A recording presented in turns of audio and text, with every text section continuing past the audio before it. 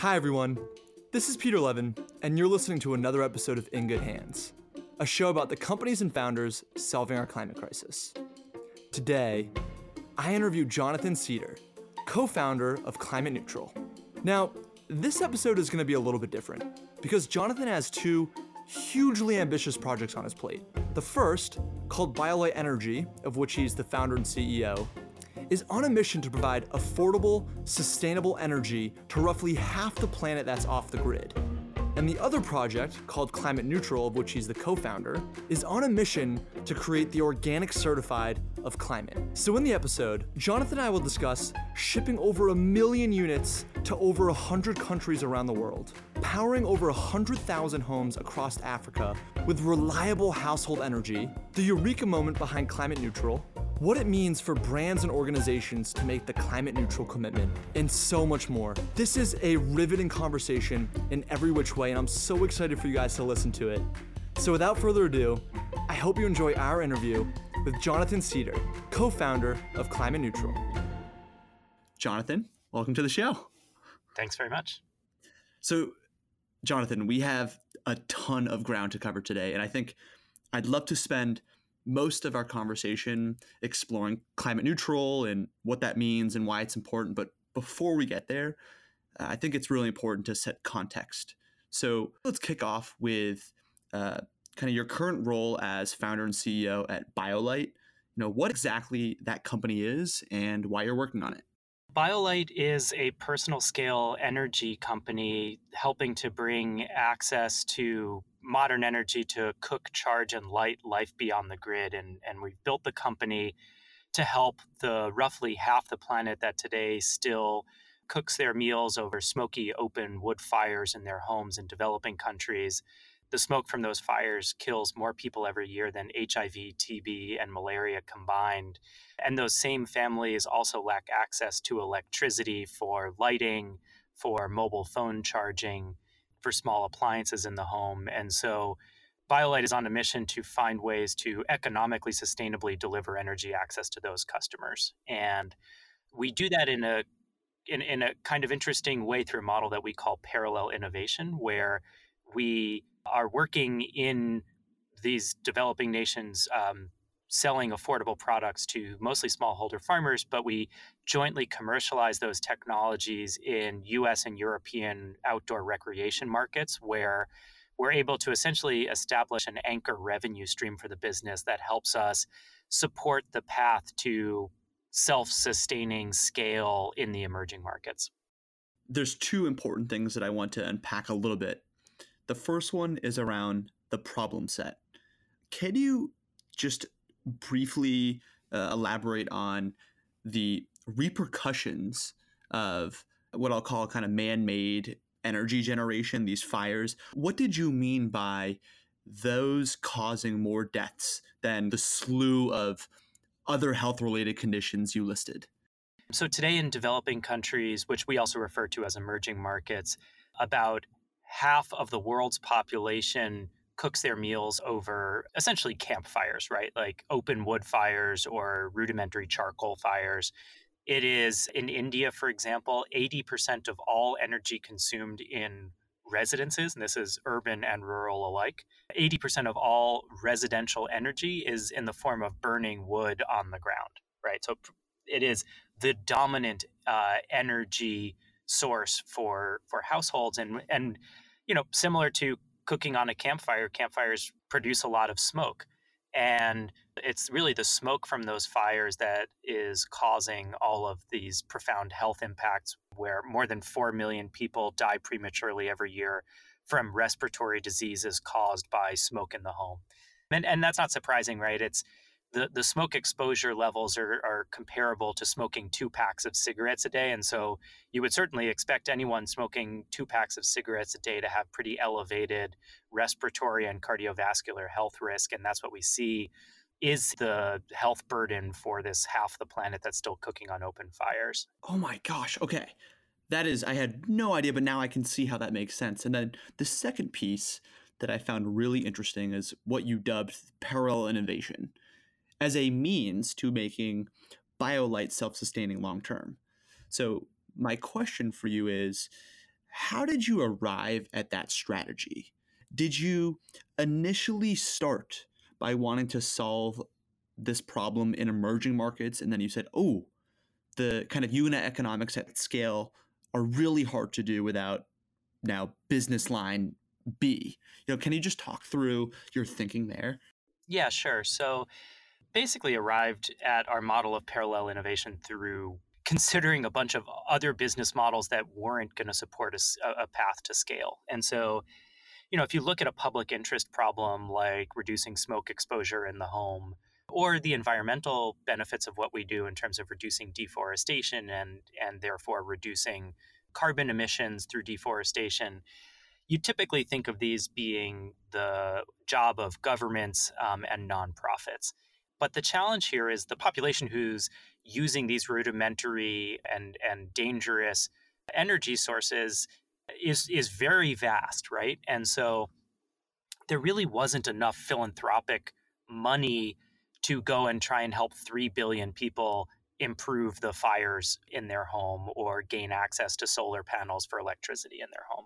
And so, yes, we could maybe help some hundreds or low numbers of thousands of people improve their cooking and lighting in their homes through philanthropic dollars, but we weren't going to reach millions, let alone hundreds of millions. And so that really pushed me to focus on how do we align the solutions that we create to these problems with the economic value it creates for the end user, right? And at the time that we were getting started, it was 2009, which is when we really started to see the very rapid growth of cell phones in developing countries, which was, I think, kind of counterintuitive on two levels. One, you don't typically think of people who live in unelectrified homes and have very low incomes as being customers for high-tech electronics that might cost $30 or $40. The other piece was that these families don't have electricity, so how do you keep these phones charged? And we saw that people were willing to go to great lengths to charge their cell phones because those products were so incredibly valuable for them. And so I think it really shifted perspective as we saw hundreds of millions of people adopt cell phones year over year, that if you could deliver something that was sufficiently valuable, these families would find the money to pay for it and would gladly pay for it. And B, that, there was a real paradox between energy demand in the home and energy availability. And that to kind of help these families take the next modernizing steps in their lives, energy access was going to be a real crux issue. So how did you actually or initially stumble upon the problem set? I mean, today it seems blatantly obvious that this is a massive problem and opportunity. But back in 2009, what's that eureka moment around the opportunity? Yeah, so this all started. So I began my career as a product development engineer for a design firm in New York. And we were helping companies like OXO, who makes all the ergonomic household goods, improve daily objects for people, right? And so we were making better potato peelers and better scissors and staplers and better trash cans. And it's not that stuff is not valuable. It is. It's just we were making incremental improvements to solutions that were already pretty good for people. And so I learned a huge amount there, but I definitely had a sense of feeling like my skills as an engineer could maybe go a little bit further, solving problems for people whose problems hadn't been solved so many times. And the way specifically we got introduced to the issue of smoke pollution in the home was I was working with a friend at the design firm, my co-founder at BioLight, a guy named Alec Drummond, on a camping stove. We're both avid campers. We kind of liked the idea of being more sustainable and not using petroleum to cook on. And so we were working on a small wood burning stove just for ourselves, for fun. And we took that stove to a conference on advanced wood combustion, and two very serendipitous things happened. One is it turned out the conference was not about wood combustion just for the technology's sake, but advanced wood combustion to save the millions of people who were being exposed to these high levels of emissions in their homes in developing countries. And that was honestly a happy accident that we learned about the severity and importance of that problem at that conference. The other thing that happened was the funny prototype of a wood burning stove we were working on just for our own personal use was using a cool technology called thermoelectrics that allowed us to generate electricity from the fire and use that electricity to power a fan that could essentially reburn the smoke in the fire and therefore reduce emissions substantially. And this was the cleanest technology this group had seen by about a factor of 10, and it didn't require external electricity. And I wish I could say we figured that out because we were super smart and we were working first and foremost to solve the needs of folks, off the grid in Africa. But the truth is we were working on a problem for ourselves and ended up uncovering a much, much larger and more important opportunity. I mean, it was at that conference that both myself and my partner, Alec, decided this is what we wanted to dedicate our careers to. And just to give our listeners a sense of scale, how many people across the world are using one of BioLite's products? Because there's quite a few. Sure. So as a company, we've shipped about 1 million products into about 100 countries over the last 10 years. Out of curiosity, in the African markets, what does infrastructure look like? How does it compare to, a country like US or some of the Western European countries? Is it a different type of establishment that you work with to distribute to cities, towns, and villages across Africa? What does the infrastructure look like there? Yeah, so I guess speaking first about municipal infrastructure and then about retail and distribution infrastructure separately, infrastructure in the cities looks very similar to the US, right? There's electricity, there's self-service. If you have enough money, you can have gas for cooking.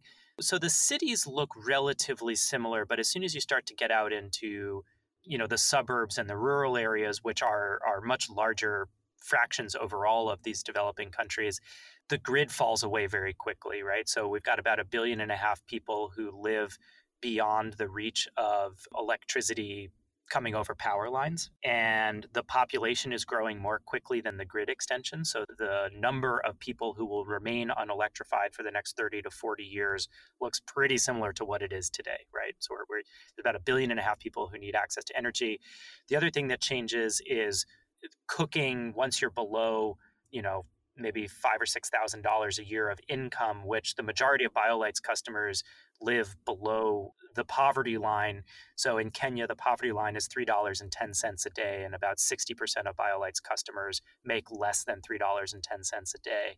Most of those customers can't afford gas for cooking, and so they're cooking on either wood or charcoal. So that's these things that typically come out of the holes in the walls in our homes, right? Like the electricity comes out of a hole in the wall, the water comes out of a hole in the wall, and the gas comes out of a hole in the wall. And, we send a very small fraction of our income to, the utility company to pay for that. Looks entirely different once you're outside of the main cities in most of the countries that we work in. Similarly, product distribution also looks very different. There are certainly supermarkets in the urban areas supermarkets and department stores where you can go and buy products. But as soon as you get out to the rural areas, the amount of product availability drops off very quickly. And so for us, most of our products are sold through maybe something you might describe a little bit more like an Avon model of sales, where it's sales agents going, from farm to farm, educating rural consumers on how to improve their access to electricity or improve their cooking energy, and then making those transactions, if not at the customer's home, very close to the customer's home. And so that's one difference. It's a little bit more, it's not like people are going to large retailers like REI. It's certainly not like they're making online purchases through Amazon. And then the other piece that's very different in the African markets context for our business is these products are fairly expensive, right, as a fraction of someone's income. So our solar lighting systems, for example, cost about $100. So for a family that's making $2,000 a year, that's about 5% of their annual income. And these customers need a loan typically to purchase these products in the same way that, many Americans choose to lease a car instead of buy a car, or have a mortgage for their home instead of buying their home in cash. And so all of our retail partners in Africa, our distribution partners, I should say, also have the ability to make small micro loans to the end customer so that the customer can, let's say, buy $100 solar lighting system, but pay for it over 2 years as they realize the cost savings of not buying kerosene, for example, or not buying batteries. Wow.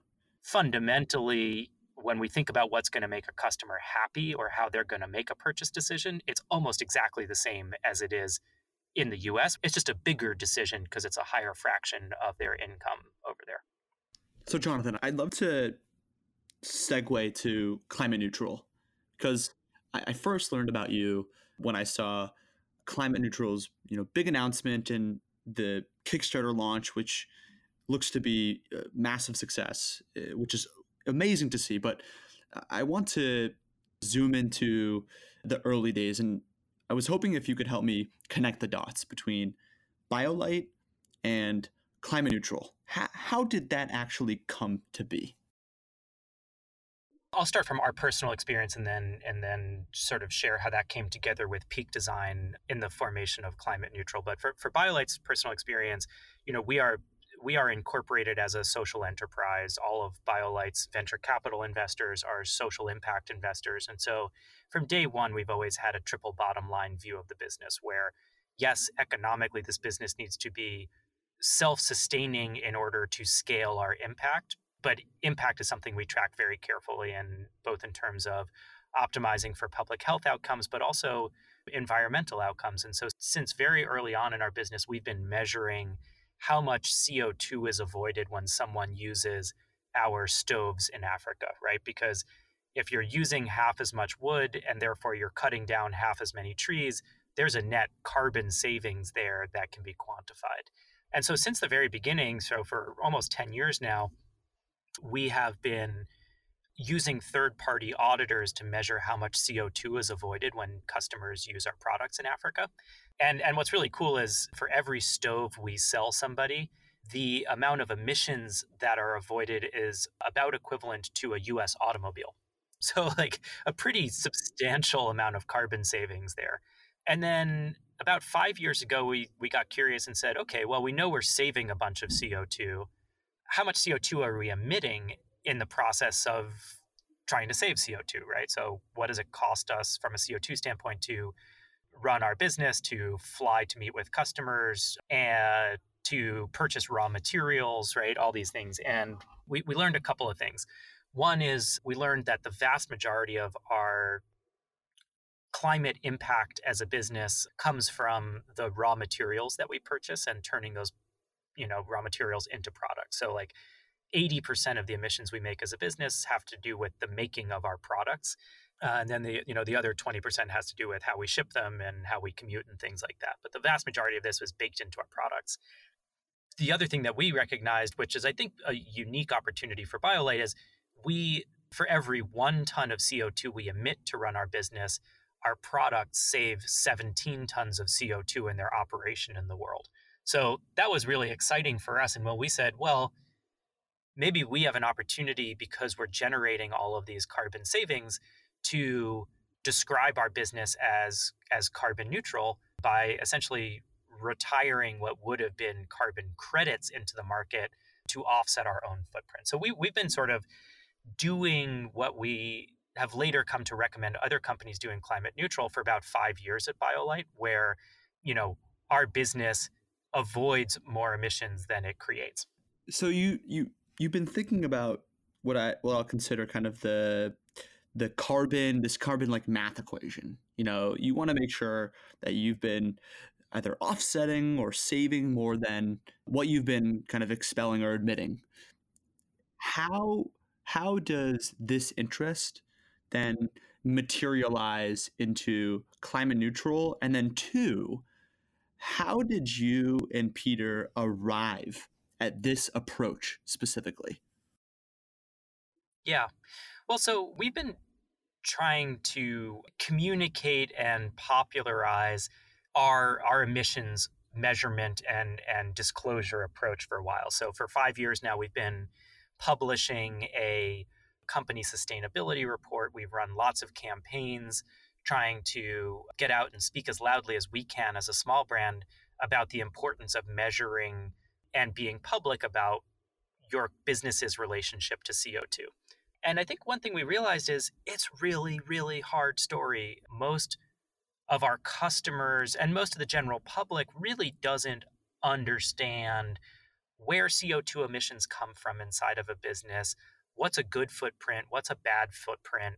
And for we're not the only people who do this, to be sure, but most businesses are talking about this as a unique story to their business, which means if you want to learn about carbon neutrality from BioLite, you've got to go and read our 10-page white paper, and then you got to go do the same thing for Allbirds, and then you got to go do the same thing for Peak Design. And, if every time you wanted to buy an organic banana, you had to read a 10-page white paper to decide whether you believed it was an organic banana, like it would slow the sale of bananas, right? And so I would say that we've just been experiencing the complexity of building consumer trust around carbon neutrality for a while. And so I guess it was about 2 years ago now, I met up with Peter Daring, who is the founder of Peak Design. And he had just completed a full life cycle assessment, which is one approach to measuring the CO2 emissions of your business. He had just completed a very comprehensive life cycle analysis for his business, and he had sort of this number of what their emissions were, and came and approached me and said, hey, we just finished this assessment. We're thinking about using carbon offsets to erase our emissions, or essentially to pay for our emissions. What do you think about that as an approach? And I said, well, actually, we think that's a really great approach. And in fact, it's, this is a practice that we've undertaken voluntarily for the last bunch of years.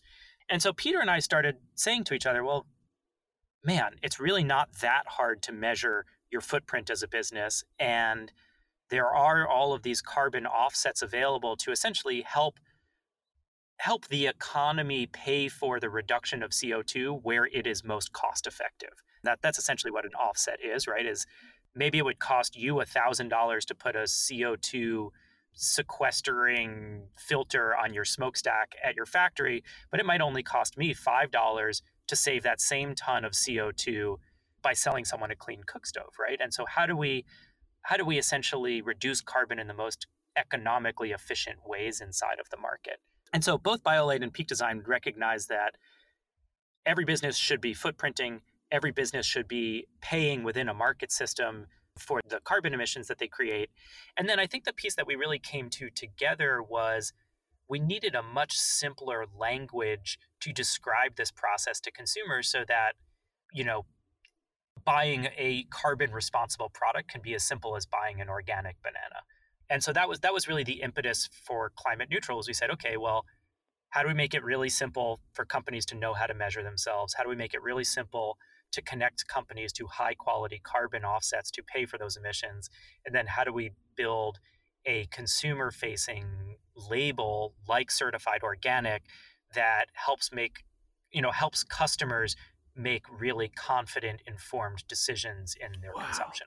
Okay, I have a ton of kind of supplementary questions to build off of this. I want to start with doing the full cycle assessment, because for most people, including myself, right, I run a climate solution podcast, and many times I find it's kind of this pseudoscience, this pseudo math around evaluating one's climate footprint. So can you just break down for the layperson what goes into putting a pound figure, right, that output, on an organization's or an individual's climate footprint? We should start with acknowledging no matter how carefully you measure the carbon of your business, it should be described as an estimate, right? And the question is, how accurate is that estimate? But there is no 100% accurate carbon footprint. There are only good and less good estimations of this. And so I think that's one thing that we need to get comfortable with is perfection is not the goal. Progress is the goal when it comes to carbon measurement. And so how far is far enough to feel like we've got a good actionable picture? And our feeling is if you can get to about an 80% level of accuracy, then that's probably good enough for your business. And maybe you get to 80% and you round up a little bit to say we're more likely to be offsetting more than we're emitting, right? So we're more likely to be climate positive than climate negative. So that's one thing, is I think getting comfortable with the uncertainty and not being dissuaded by the fact that perfection is not an option here.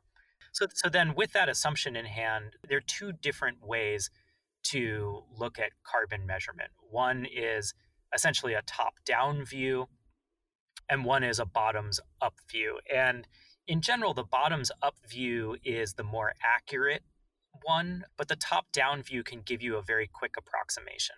And so the top-down view, I'll just mention quickly because it's less our focus, would be by looking inside of, there's very good understandings, for example, of what the US's total CO2 emissions are, right? We just look at all of the fossil fuels that are produced and all of the land use considerations for CO2, either sequestration or emission. And you add those up and you kind of know what the US's total emissions profile is, right? Like that's a pretty accurate number. The question is, what fraction of that is my business, right? Which is a little bit harder to estimate. And so there have been third-party groups that have looked by sort of industry and product type and said, okay, well, all of the luggage produced in the US roughly has this many inputs and this many outputs, and therefore the luggage sector on a per dollar basis has this kind of carbon intensity. So that's what's called an IO analysis, and that's a very good way to get a loose approximation of what if you are typical of your industry, what your emissions profile would look like per dollar spent. The more specific way to evaluate a company's emissions are bottoms up, or what gets called life cycle assessment. And for that, what you really are doing is you're taking an inventory of all of the materials and actions taken by a business and assigning carbon equivalency to either those specific materials or those specific actions. And so there are research institutes that say in producing 1 kilogram of aluminum in China, this is how much fossil fuel was consumed in that process, and therefore this is the carbon intensity of 1 kilogram of aluminum in China, which is different than 1 kilogram of aluminum in, Malaysia, right? Based on what the energy source mix is inside of that country. And so you can come up with these things that are called emissions factors that help you convert all of the materials or activities in your business to a carbon equivalency, and it's just adding those up. So BioLite used, I'm making these numbers up, but we used 10,000 kilograms of aluminum and 20,000 kilograms of steel, and we processed them using these kinds of molding techniques that have these, per cycle, this much energy and therefore carbon. We then look at things like how many containers did we ship by boat? How many pounds of product did we ship by air? How long was each of those distances? And so we actually go through and we say, okay, we made 25,000 e-commerce shipments last year. Here's the origin zip code and the destination zip code. Here is the weight of that package. And we do the math and say, okay, well, this traveled this many kilogram miles on this kind of mode of transportation. And so we do a full inventory from the bottoms up, and that adds up to a specific figure. So for example, in 2018, BioLite emitted just over 4,000 tons of CO2 in the operations of our business. Fundamentally, we're really interested in that bottoms up approach, but that top down is a quick way to calibrate roughly what your footprint is. So now that climate neutral is an available option to companies across industry, can you walk me through the process if I wanted to become climate neutral? Kind of what's step 1 through 3? I think coming back to what we felt was missing in the marketplace when we started climate neutral. So step 1 was, BioLite is lucky that it has a full-time carbon expert on staff, just given the nature of the business we do in Africa. But most businesses don't have that. And so what is a simple tool that doesn't mean you need a full-time headcount, which for small company is very expensive, that can allow you to measure your footprint so you actually have a number to work from? And so the first thing Climate Neutral did is we built a footprinting tool that could get businesses from roughly between $5 million and $100 million of revenue, how to get a business like that a pretty efficient footprint in a fairly short order that got to like an 80% level of accuracy. And so we've built a tool that we call the Brand Emissions Estimator that can do that, right? That's a starting point. That's something that really wasn't available in the market. You either could do these very, very loose assessments based on IO data, which kind of gave you like an order of magnitude level of accuracy, not within 20% level of accuracy. Or you could hire these very expensive LCA consultants for several $100,000s to evaluate your business. And we felt like small and medium enterprises needed a self-serve option that was more affordable. So that's the first thing we did. So we've created a tool to help companies efficiently measure themselves. The next piece that we're doing is we ask companies to set reduction targets. So it's not enough just to pay for your emissions, but you need to look at that emissions inventory and say, well, where can I be doing better with available technologies today? So how do I really focus on improving my supply planning process so that more of my product is shipping via sea freight rather than air freight? How do I look for recycled materials in the market because I know my materials purchases are a big piece of my carbon footprint? And so we ask companies to set very specific annual reduction targets and to disclose them publicly on our website. Then the next piece is, unfortunately, there aren't really options available to operate at, carbon neutrality today, right? So even if you buy a recycled steel, there's still a bunch of energy that went into recycling that. And most of that energy today is still coming from non-renewables. There are not completely emissions-free methods of shipping or transit today. And so no matter what, all of these businesses still end up with some pretty substantial fraction of their emissions that they can't reduce to zero. And so for that fraction of your emissions, what we ask companies to do is to buy high quality carbon offsets so that you're starting to put a price on carbon and create market incentives for other businesses to build carbon limiting or carbon sequestering technologies. What does that mean exactly? Just can you give a couple examples of what those projects might be? I'll give one example. You can build a landfill that is open to the air. And so as the garbage in the landfill degrades over time, it's producing methane. And that methane is a pretty potent climate warmer with a CO2 equivalency that's very high. And that stuff just goes straight into the atmosphere and warms the planet. It is cheaper in a world where CO2 has no price or methane has no price to just let that stuff evaporate into the air. What an offset might do there is help that landfill pay for the difference between operating an uncapped landfill and paying to cover that landfill with a tarp that traps the methane and then can pipe that methane out to be used in either energy production or turned into other byproducts that are not climate warming. And so what a carbon credit would do is it would help pay that landfill developer to cover that landfill and do it in a more climate-friendly way.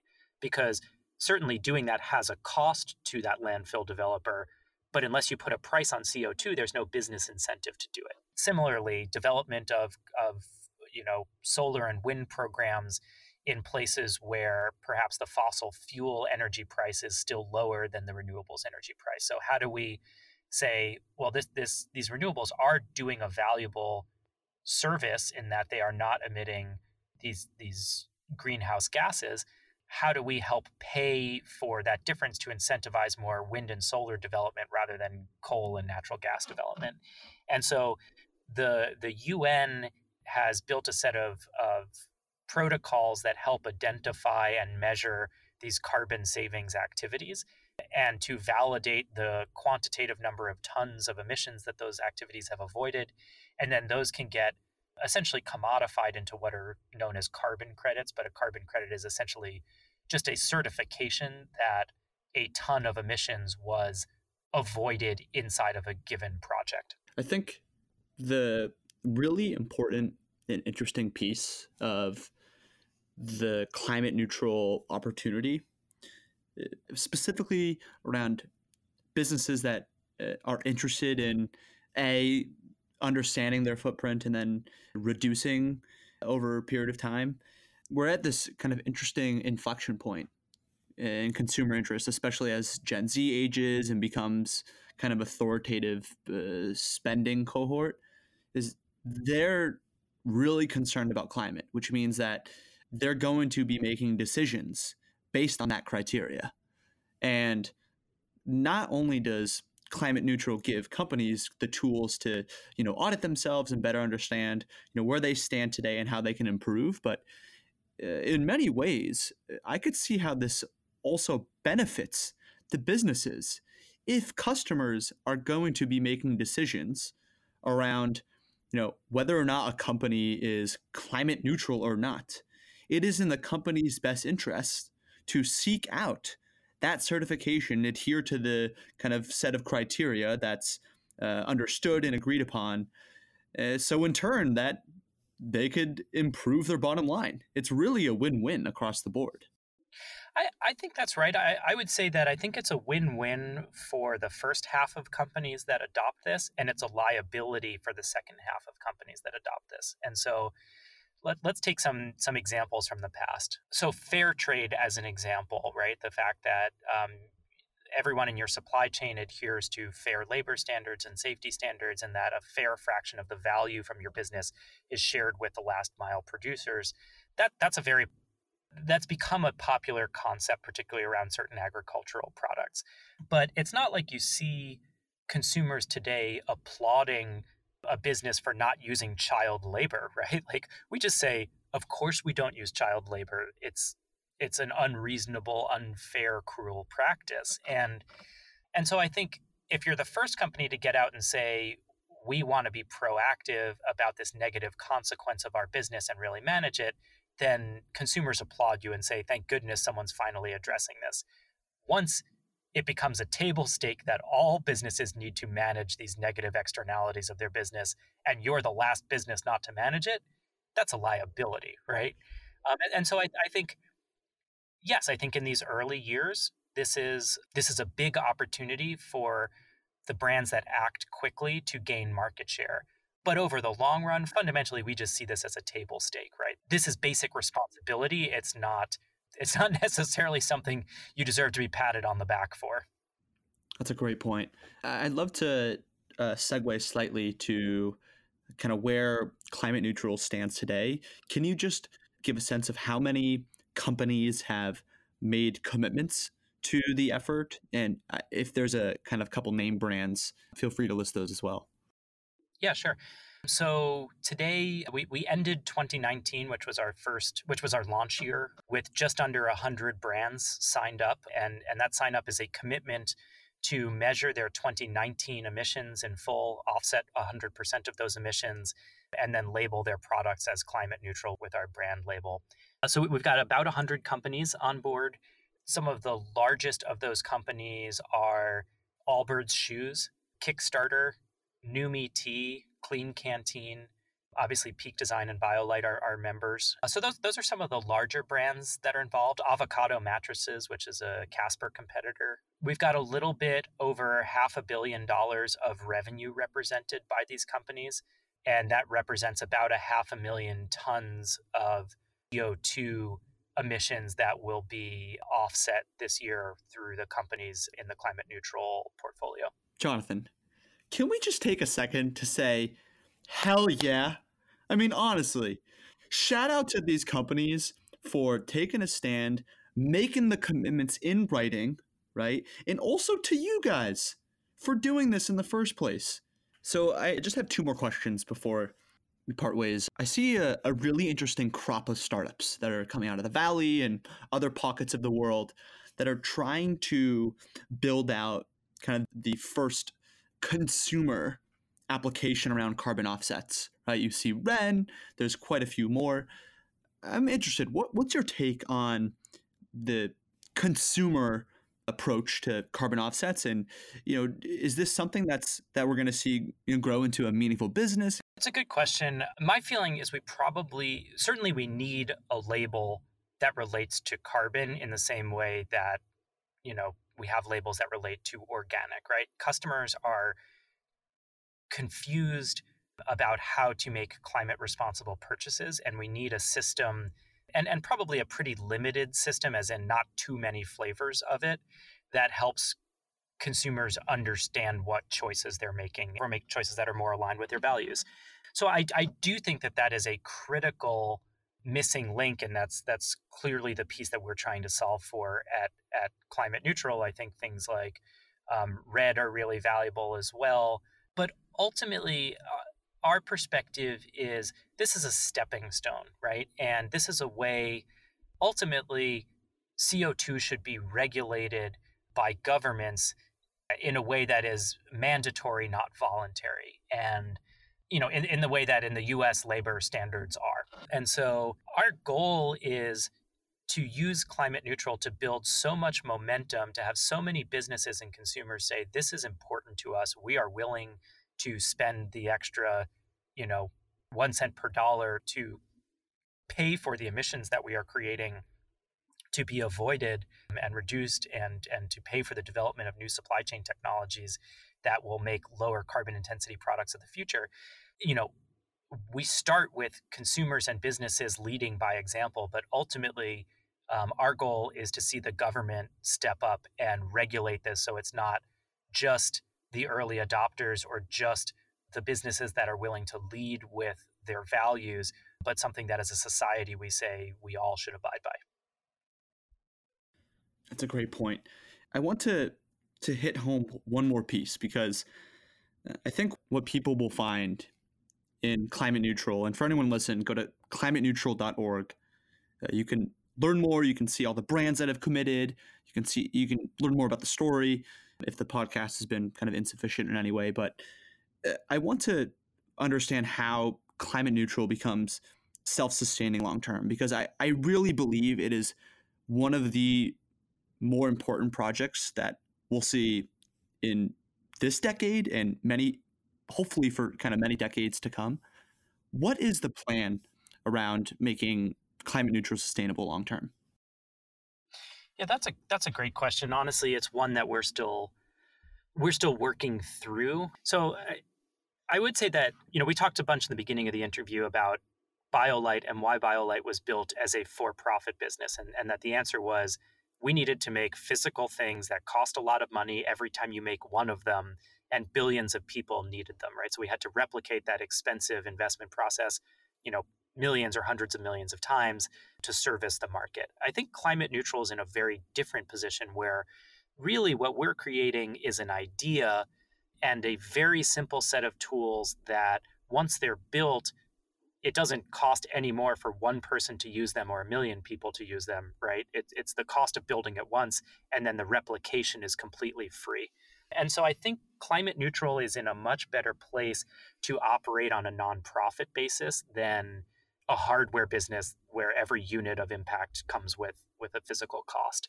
And so our goal is to set the bar as low as possible, or to set the hurdle as low as possible for companies to participate, right? Where we say the only thing you need to do is motivate to do the measurement. We'll pay for the tool. Then, businesses do need to pay for their CO2, but Climate Neutral does not pay for that for them. So on average, we see that being something like 0.2% of revenue, something like that. It's not even a full percent of revenue. Is at today's carbon prices what it costs to pay for that. And we're hoping that we can fund that philanthropically. And so to date, most of our funding has generously come from Peak Design, Peak Design is member of 1% for the Planet, and Climate Neutral is a valid nonprofit to support with 1% for the Planet dollars. So that's been our primary source of funding to date, and that's what's funded the 4 staff members that we have working full time on Climate Neutral, and the contractors who've helped us build our software tools. BioLite contributes, in a much more modest way financially, given that we're still an early stage venture-backed startup. So I think there's a question, possibly we'll be able to raise some more philanthropic dollars. And we think at about $2 million a year, we can run this nonprofit to deliver all of the benefit that's required. So compared to the impact potential, a pretty low price tag. But if we find that we're not able to raise those philanthropic dollars, we would consider some very modest costs to do things like use our measurement tool. But our first goal is to be able to deliver that purely philanthropically. And to date, we've certainly been able to do that for those, these first 100 brands. And I think we have a path to being able to do that for the first 1,000 brands. And it's really a question of, can we raise that small amount of incremental philanthropy to be able to go all the way to scale? Or will we need to ask our brands for some small contribution? But either way, it's a very, very economically efficient way to deliver impact, because fundamentally what we're doing is we're writing the roadmap, and then every business has its own responsibility to follow it. Jonathan, I'm serious. This is one of the most important projects that I've came across, and now I've had the pleasure of speaking to one of the pioneers, and I really do appreciate it. I want to lay out the red carpet for you before we part ways. Can you just rattle off if there's any kind of specific call to actions? How can people help Climate Neutral? Is there hiring needs? Are you in the process of, like you said, raising funds and from a philanthropic perspective? Please let our listeners know how they can help.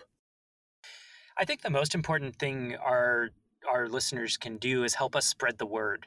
These are important decisions that need to be taken first and foremost by business leaders, but business leaders respond to their customers. And so if you have a favorite brand that is not yet Climate Neutral certified, tweet at them. Say, hey, you want my purchase next year? This is criteria for me being your customer next year. I think if you know of brands that are already taking really responsible climate actions, but are not being as clear with their consumers as they could be with, for example, a certification label like Climate Neutral, go to those brands and say, hey, I love what you're doing, but not enough people understand it. Adopt a label that helps us speak with a clear voice on climate action. I think that is the most valuable thing that our listeners can do is help us get more brands on board with this mission, because at the end of the day, this really is a critical mass problem, right? We need to get to that tipping point where this is something consumers can expect from any brand that they work with. And in order to do that, we need to have that critical mass of brands that says this is a table stake.